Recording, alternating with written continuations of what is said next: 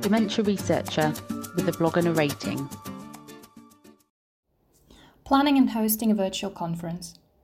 COVID-19 has caused all sorts of adjustments in academia, from collecting data remotely, telephone interviews and online surveys, to hosting seminars as online webinars.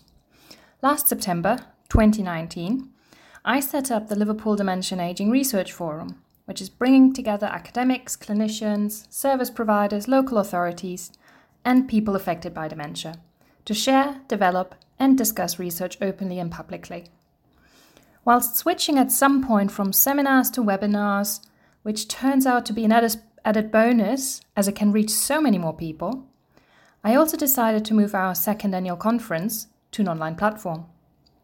You think that might be easier than a face-to-face conference. In some ways it is, as you don't have to sort out the venue, refreshments, taking registrations, sending out directions, making sure it's easily accessible for everyone, and so on. But in the back of your mind is that little voice saying, if it's not interesting online, people can just decide to leave the Zoom conference. So how do you host a virtual conference with multiple speakers, 100 plus attendees, Q&A sessions, breakout rooms, comfort breaks, event pages, email reminders, follow-up emails, and more? Let's start by contacting the potential speakers. Luckily, I've known the majority of the speakers for some time, so that was easier.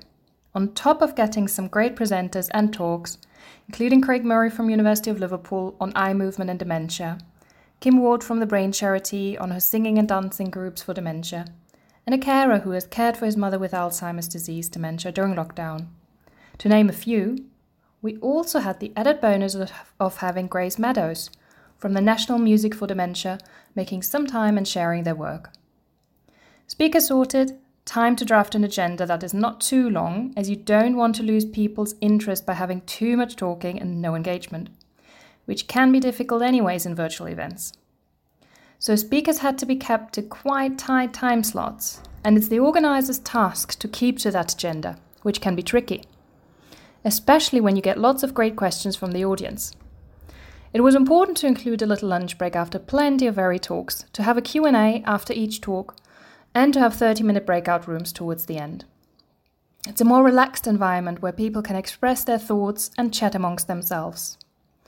Once you've got confirmation of who is speaking, the date and time, and the rough agenda, then it's time for that important registration link. Eventbrite works a treat, as I'm sure we're all too familiar with now. Make sure to send out the link to the Zoom or Teams event to all attendees on time, and then it's the actual event. That seemed to have come around much quicker than anticipated. On the day, we had around 125 attendees from different professional backgrounds and many carers joining us. The nice thing is, you're actively listening to new presentations, work and research you might not have fully known about before. Not everyone was able to make the event though, so we will be uploading the full conference on our ARC Northwest Coast YouTube channel this week. What is it like to host a virtual conference then? With our forum enabling research to be shared freely and publicly, hosting online events allows a much wider reach to people across the globe, but also beyond the Liverpool region. I am mindful of the downside in that many older people might not have access to the internet or computer, although they might be really interested in hearing about this. Once the vaccines will be reducing the spread of the virus and research events can be held in person again, we will hopefully be able to host these conferences and seminars both face-to-face and live streaming. Best of both? So now I've got some tips for setting up and hosting a virtual conference. First, approach people early and plan ahead. Book in a date that works for all presenters several months in advance and send out monthly reminder emails. Get presenters involved in the planning. Create and publicize an Eventbrite link around 3 months in advance. Share info about your event with people via social media and targetedly via email or in person or in meetings. Make people excited about your event, highlight specific presenters and topics.